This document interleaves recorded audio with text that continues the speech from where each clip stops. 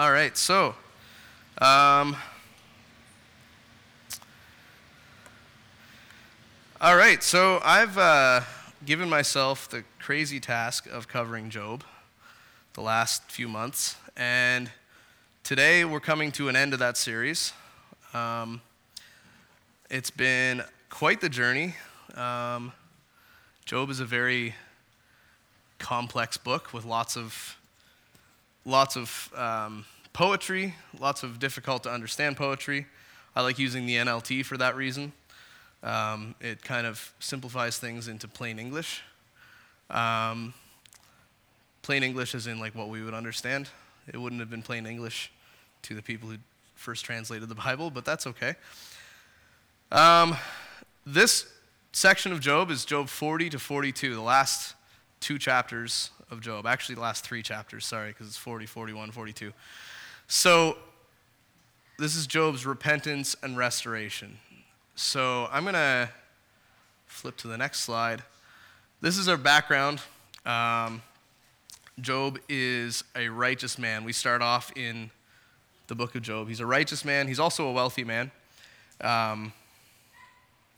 And Satan wants to destroy him. He wants to bring him down. So, of course, God allows Satan. Satan approaches God.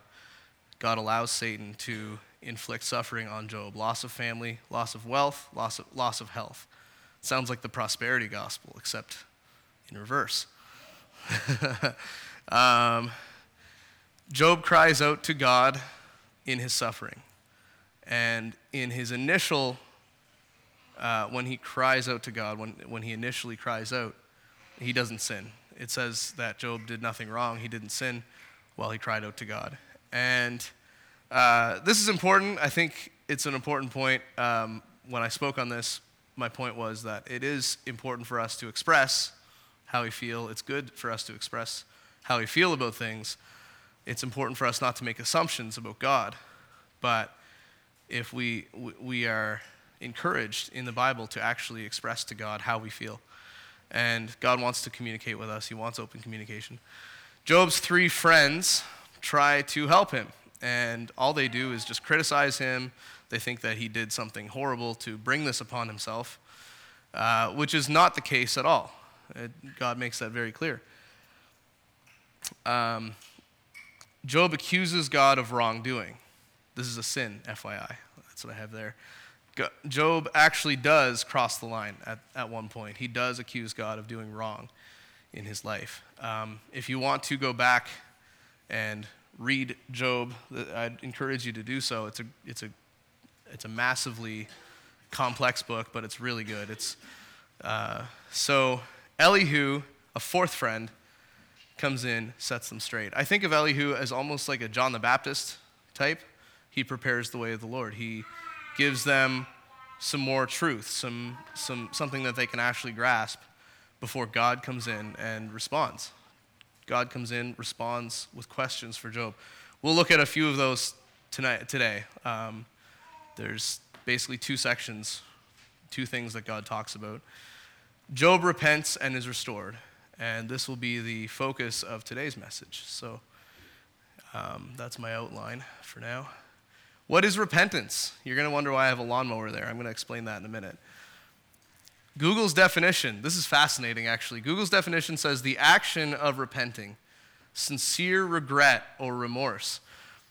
I actually don't know if I really agree with sincere regret or remorse as entirely repentance. Regret and remorse are part of repentance, but repentance is the action associated with regret and remorse. It's what you do about regret and remorse.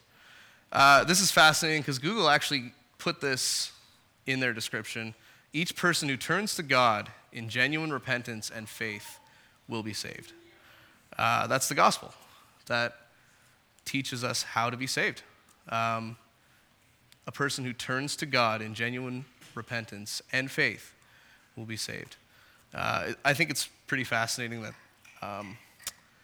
the gospel, that Google actually put that in there as their in part of their definition.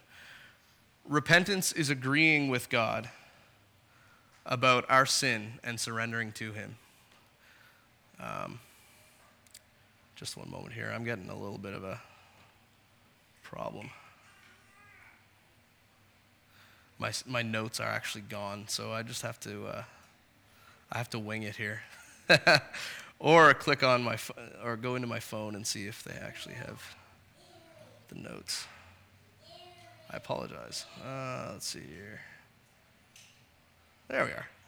Okay, so the reason the lawnmower is there is because of a game that we used to play as children. We used to play this game called the Repentance game, and I was like probably about 3 or 4 years old, and my parents were trying to teach us what repentance is, what it means to actually repent, rather than just kind of saying, "Oh, I'm sorry," whatever, "I'm sorry." That's not really repentance. So basically the illustration is like if I borrow the neighbor's tools or whatever. I specifically remember a lawnmower because we had just gotten a new lawnmower, and that was exciting to me. So my dad was like, well, if I borrow our neighbor's lawnmower and I break it, and I bring it back to him and say, well, it wasn't a great model anyway, whatever, then is that repentance? That's not repentance. If I bring it back to him and say, sorry, anyway, see you later, that's not repentance. What repentance really is bringing it back to him and apologizing and offering to buy him a new one, or offer to give him money to buy a new one, whatever it is, or fix it, or along those lines. It's actually taking an action to fix the problem. Now, again, in our sin, we have no ability to fix our sin. We can't do that. So we have to come to God and just surrender and say, listen, I'm yours now. And in this case, you can go to your neighbor and say, listen, I'll do whatever you want me to do. I don't have money to fix your lawnmower. I don't have the ability to, but I'm yours. Do what you got to do with me. And God, according to his mercy, does not punish us for our sin if we repent of our sin in faith. The neighbor might be like, okay, let's see what we can do. But God is merciful, and if people come to him in genuine repentance and faith, they will be saved, according to Google, according to the gospel, according to the word of God. Job 40, verse 3 and 5. Verses 3 to 5. We're going to read Job 40. I'm actually going to read from the beginning of the chapter. And I'm going to read from the NLT. And we'll just read the whole that first section there to verse 5. The Lord God said to Job, do you still want to argue with the Almighty? You are God's critic, but do you have the answers? Then Job replied to the Lord, I am nothing. How could I ever find the answers? I will put my hand on my mouth in silence. I have said too much already. I have nothing more to say. So we've talked about the definition of repentance, agreeing with God about our state, about our sin, and surrendering to him. This is the first step. Job repents. Job starts his process of repentance by shutting up. He first admits that he is nothing. He's of small account, as some versions say. Job declares basically similar to what John the Baptist said in the book of John. I must decrease, he must increase. And this is an attitude that we must have. This is repentance. This is what it looks like. Job concludes that he is of small account. He decides to be quiet and listen to God. This is the first step to repentance. Quieting down, listening to God, understanding what the Word of God says about us and about himself. Job demonstrates humility here. He's okay with just saying, I don't know. I don't have the answers. Please teach me. And the Lord does. The Lord holds him to that. As the Lord does throughout the entirety of Job, the Lord holds him accountable for his words. So the next slide, it's going to have a hippo on it. I don't know, you guys are going to be confused about that, I'm sure. God challenges Job. We're going to read the section, and I'll read it in the NLT. Then I'll explain why I have, well, actually, yeah, the NLT actually explains why I have a hippo in it. And I'm going to explain some things. Verse 6 to verse 24 of chapter 40. Then the Lord answered Job from the whirlwind, "Brace yourself, because I have some questions for you, and you must answer them.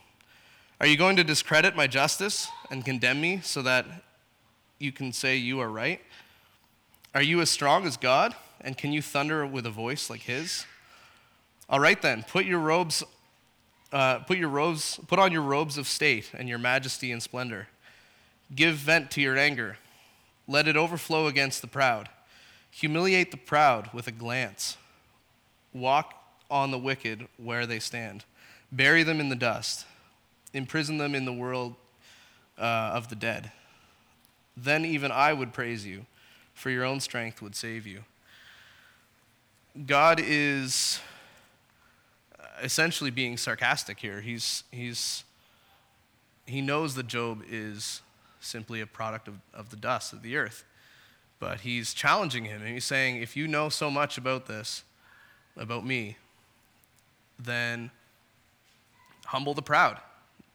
Thunder your voice from heaven.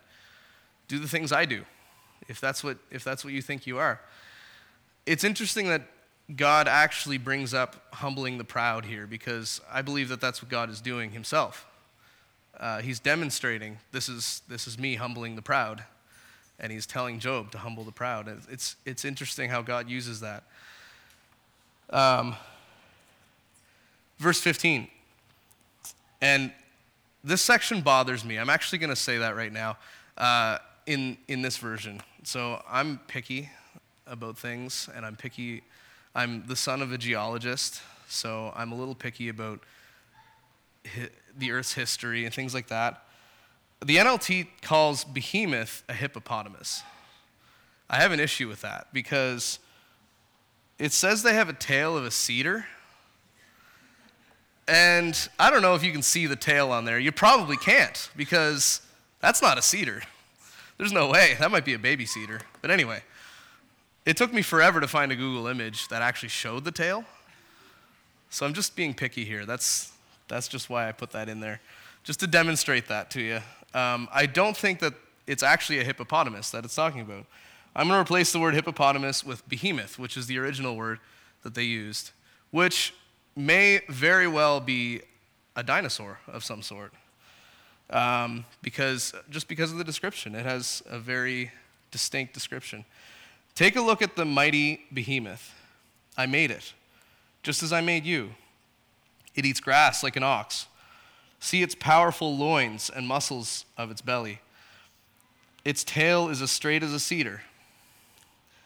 The sinews of its thighs are tightly knit together. Its bones are tubes of bronze. Its limbs are bars of iron. It is a prime example of God's amazing handiwork. Only its creator can threaten it. The mountains offer their best food, where the wild animals play. It lies down under the lotus plants, hidden by the reeds. The lotus plants give it shade among the willows beside the stream. It is not disturbed by raging rivers, nor even when the swelling Jordan rushes down upon it. No one can catch it off guard or put a ring on its nose and lead it away. I'm not going to get picky anymore about this, because I do believe that the point that God is making survives, whether it's talking about a hippopotamus or a dinosaur or whatever. God's point is these creatures, the behemoth, it's extremely powerful. It's impossible for man to tame. And it says that only its creator can intimidate this animal. How much more powerful is their creator than these animals that Job can't even tame? Job is accusing the creator of these animals, these powerful beasts. It continues in chapter 41. Can you catch a crocodile? Okay, so the crocodile thing, maybe it's a crocodile. I think it could be a dinosaur as well. Can you catch a crocodile with a hook or put a noose around its jaw? Can you tie it with a rope through the noose or pierce its jaw with a spike? Will it beg you for mercy or implore you for pity? Will it agree to work for you? Can you make it your slave for life? Can you make it like a pet bird? Or give it to your little girls to play with? Will merchants try to buy it? Will they sell it in their shops? Will its hide be hurt by darts, or its head by a harpoon? Can you lay a hand on it? If you lay a hand on it, you will never forget the battle that follows, and you will never try it again. This is Leviathan. It says crocodile. It's Leviathan. This is a creature. It's an aquatic creature, and it's extremely powerful. Once again, a little more vicious than the behemoth. The behemoth is more of a fairly passive creature that just simply is too big to be led, too heavy. The Leviathan is actually a powerful creature in the way that it's fierce. It'll actually do damage to people if they come too close. I'm going to keep on reading on here. Verse 9 of chapter 41. No, it is useless to capture it. The hunter who attempts will be thrown down. And since no one dares to disturb the Leviathan, who would dare to stand up to me? Who will confront me and remain safe? Everything under heaven is mine. God is demonstrating his power over his creation. He's demonstrating that even these animals that are so powerful and so dangerous in some cases, God is far more dangerous than these animals. He is actively in a state of wrath against people who are in sin, who are living in sin and not repentant.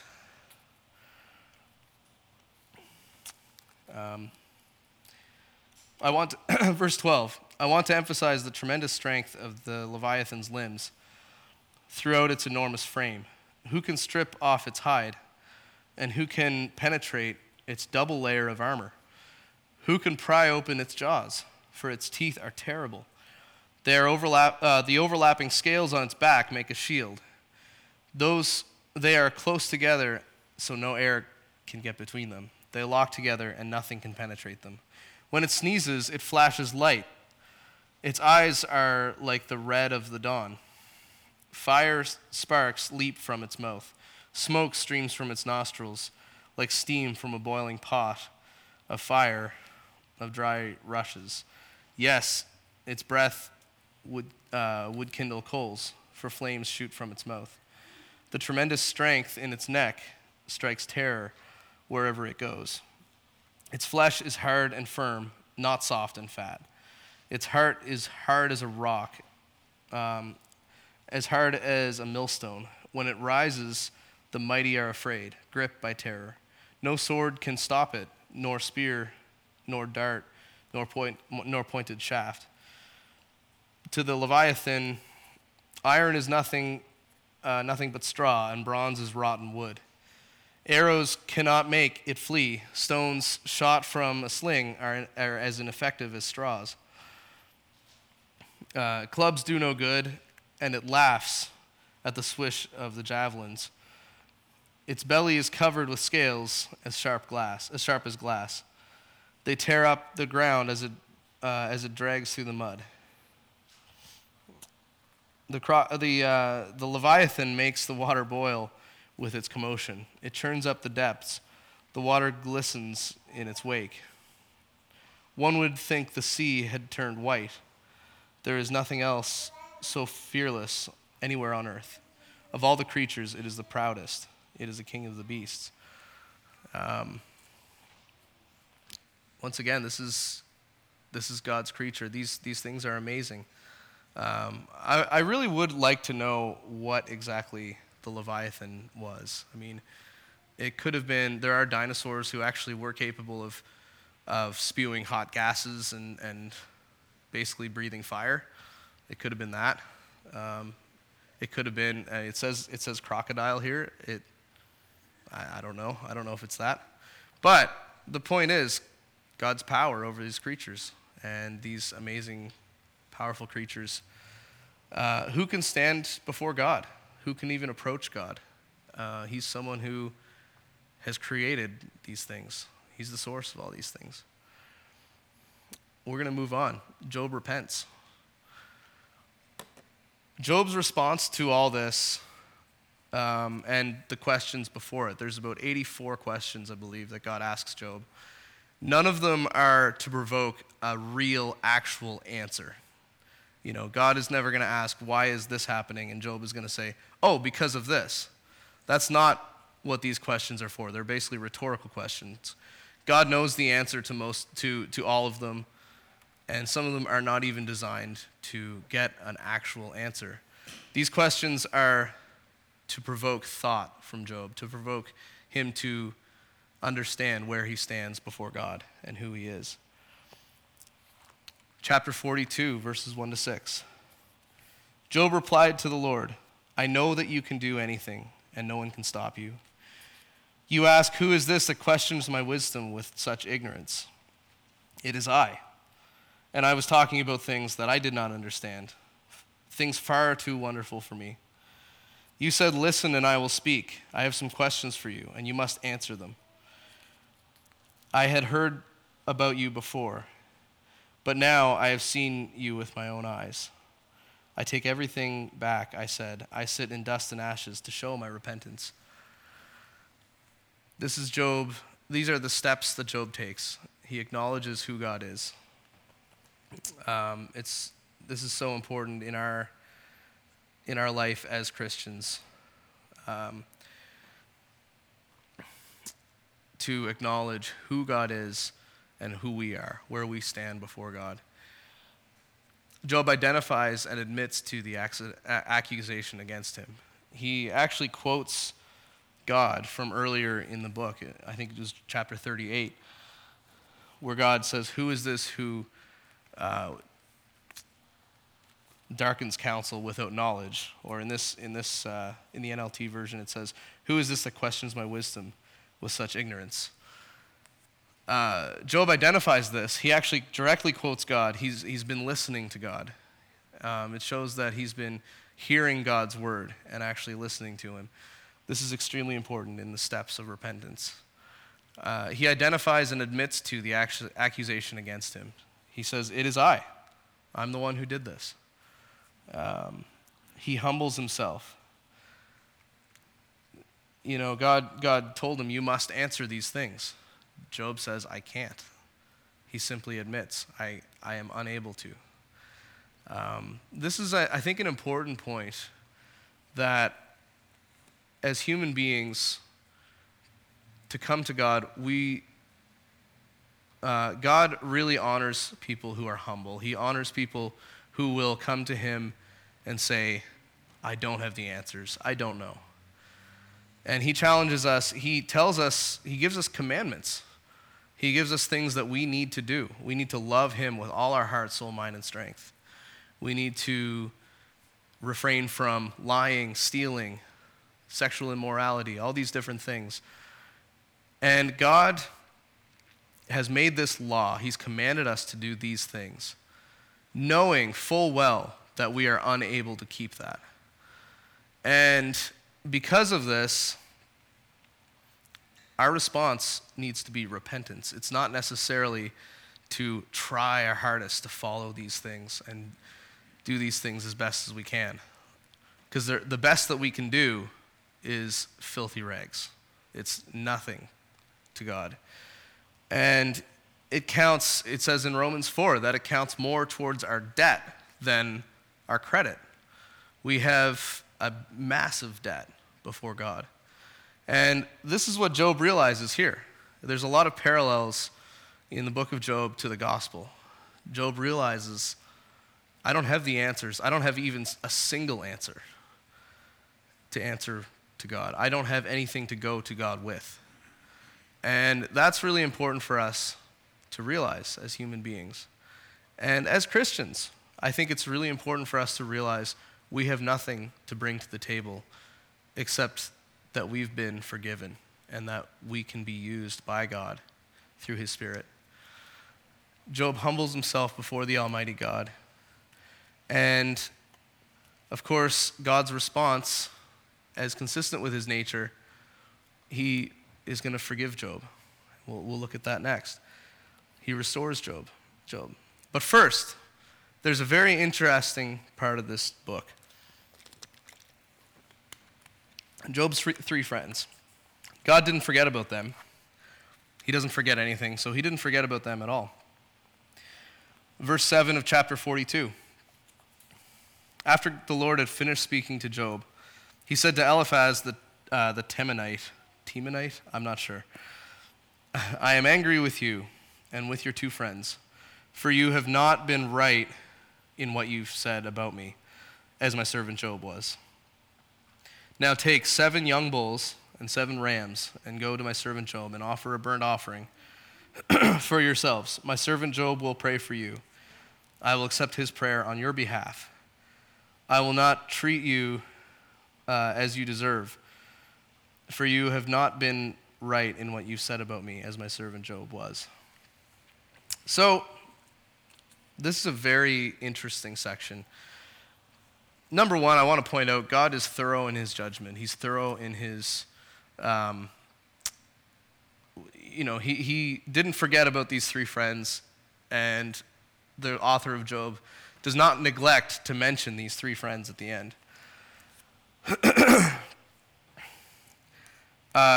You'll notice in verse 8, now take 7 young bulls, 7 rams, and go to my servant Job and offer a burnt offering for yourselves. My servant Job will pray for you, and I will accept his prayer on your behalf.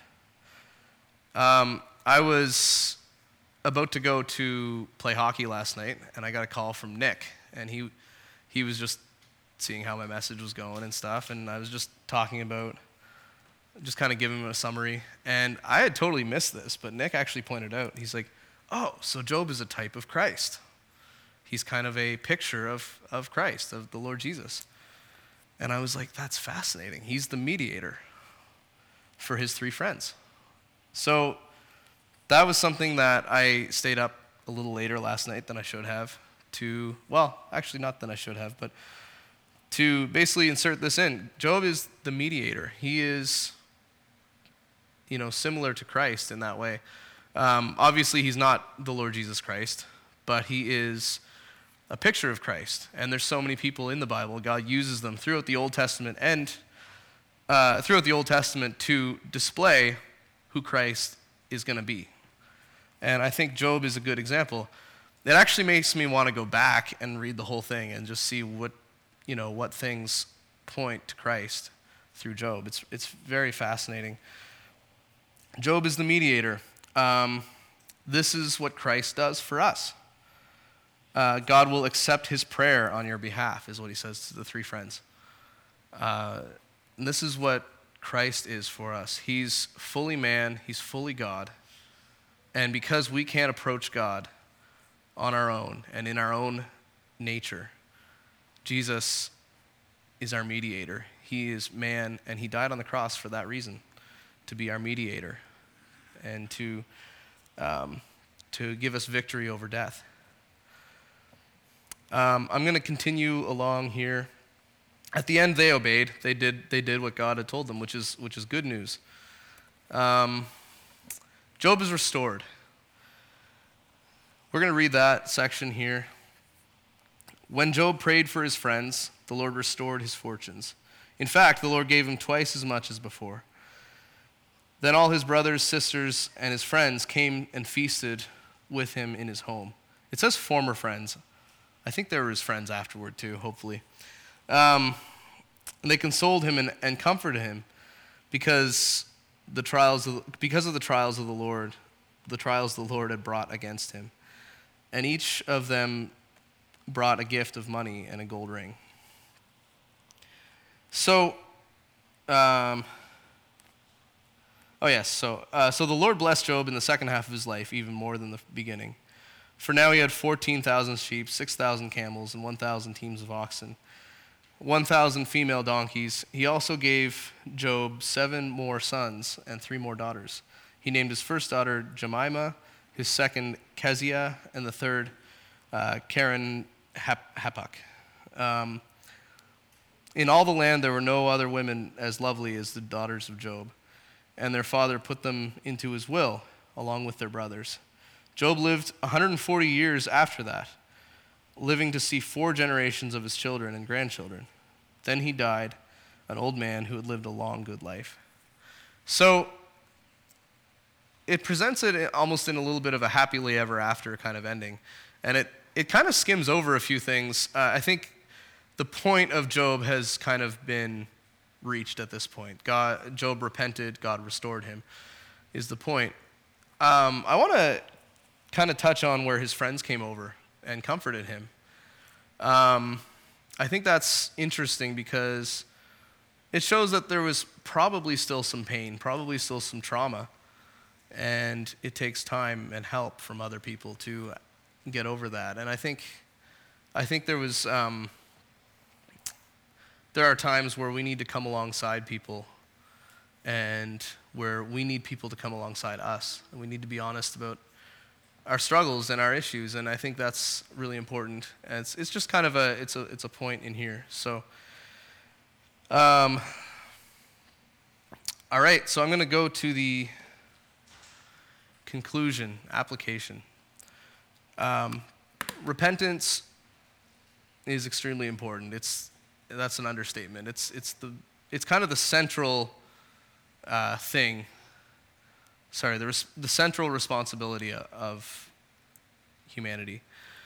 God will hold us accountable for our actions and words. He holds Job accountable for his actions and words. Repentance is a prerequisite for pleasing God. We can't please God through our own actions outside of the Holy Spirit working in us. Repentance is worship. Repentance is acknowledging who God is and who we are, understanding and appealing to God's mercy. I believe that is actually a form of worship. Repentance is a constant state of mind for the believer. It doesn't end when you get saved. Repenting doesn't end when you're saved. It's a constant thing. It's continually taking up your cross and following Christ. It's a continuous state of mind, understanding that I must decrease, he must increase. This is continuous as a believer. Repentance results in gratefulness and thanksgiving from the heart. You can see that in the last part of Job. God promises good things to people who repent. It may not be wealth and riches and double the amount of donkeys you had before, but it might be, God does promise a blessing to people who repent and who follow him, who humble themselves. So, if there's people here who have not repented, who have not understood maybe who God is and who we are, I would encourage you to look into the book of Job, maybe look into the book of John. That's another good book. Where the theme is repentance. Really look for that. I mean, in terms of good works and things like that, they don't save us. They're not something that we can even do outside of Christ. And so I want to emphasize repentance today. So I want to close with a song. I'll close in prayer and then we'll sing a song. Create in me a clean heart. Heavenly Father, thank you for this day, Lord. Thank you for your love to us, Lord, and for providing a way that we can be right with you. I pray that anybody here who does not know you, does not believe in you, Lord, that they would repent and be saved, Lord, that you would lead them to yourself, and that they would see their sin and see who you are. And I pray that you would bless our day, Lord, and that we would be thinking of you today, Lord, and we would be worshiping you for the rest of the day. And in Jesus' name, amen.